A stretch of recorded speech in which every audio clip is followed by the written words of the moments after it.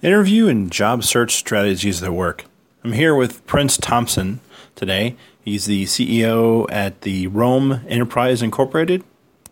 So Prince, thanks a lot for taking time to give me a podcast. Real quick, how did you get started in your current role? How did I start in my current role? Wow. I was always fascinated with computers.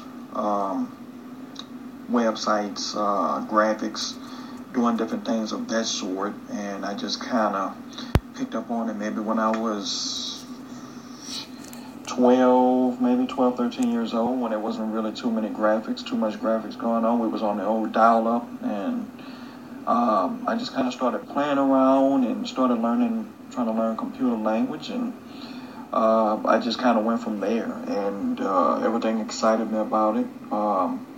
And I just put full time into it, starting off as a youngster, as a teenager, and I never stopped from there. That's great. What excites you most about your chosen profession that you're in? The thing that excites me the most is seeing a website come together, doing aneurysms. I love it. I can pretty much say I love it all. Everything excites me about computer. Everything excites me about computer networking, and that's what excites me. Prince, based on your experience, what advice would you give to someone working at McDonald's who's trying to get a job in your field? Advice that I would give someone working at McDonald's, I would basically say, don't make a career out of it. Big shout out to the McDonald's Corporation. I seen the whole story and did the research on it and see how everything went as far as how McDonald's was started and the different transitions that it went through. But those working at McDonald's, I would say, don't make a career out of McDonald's. It would just get you nowhere unless you plan on buying into the franchise. Prince, tell us how we can reach you. How can we contact you? You have an email?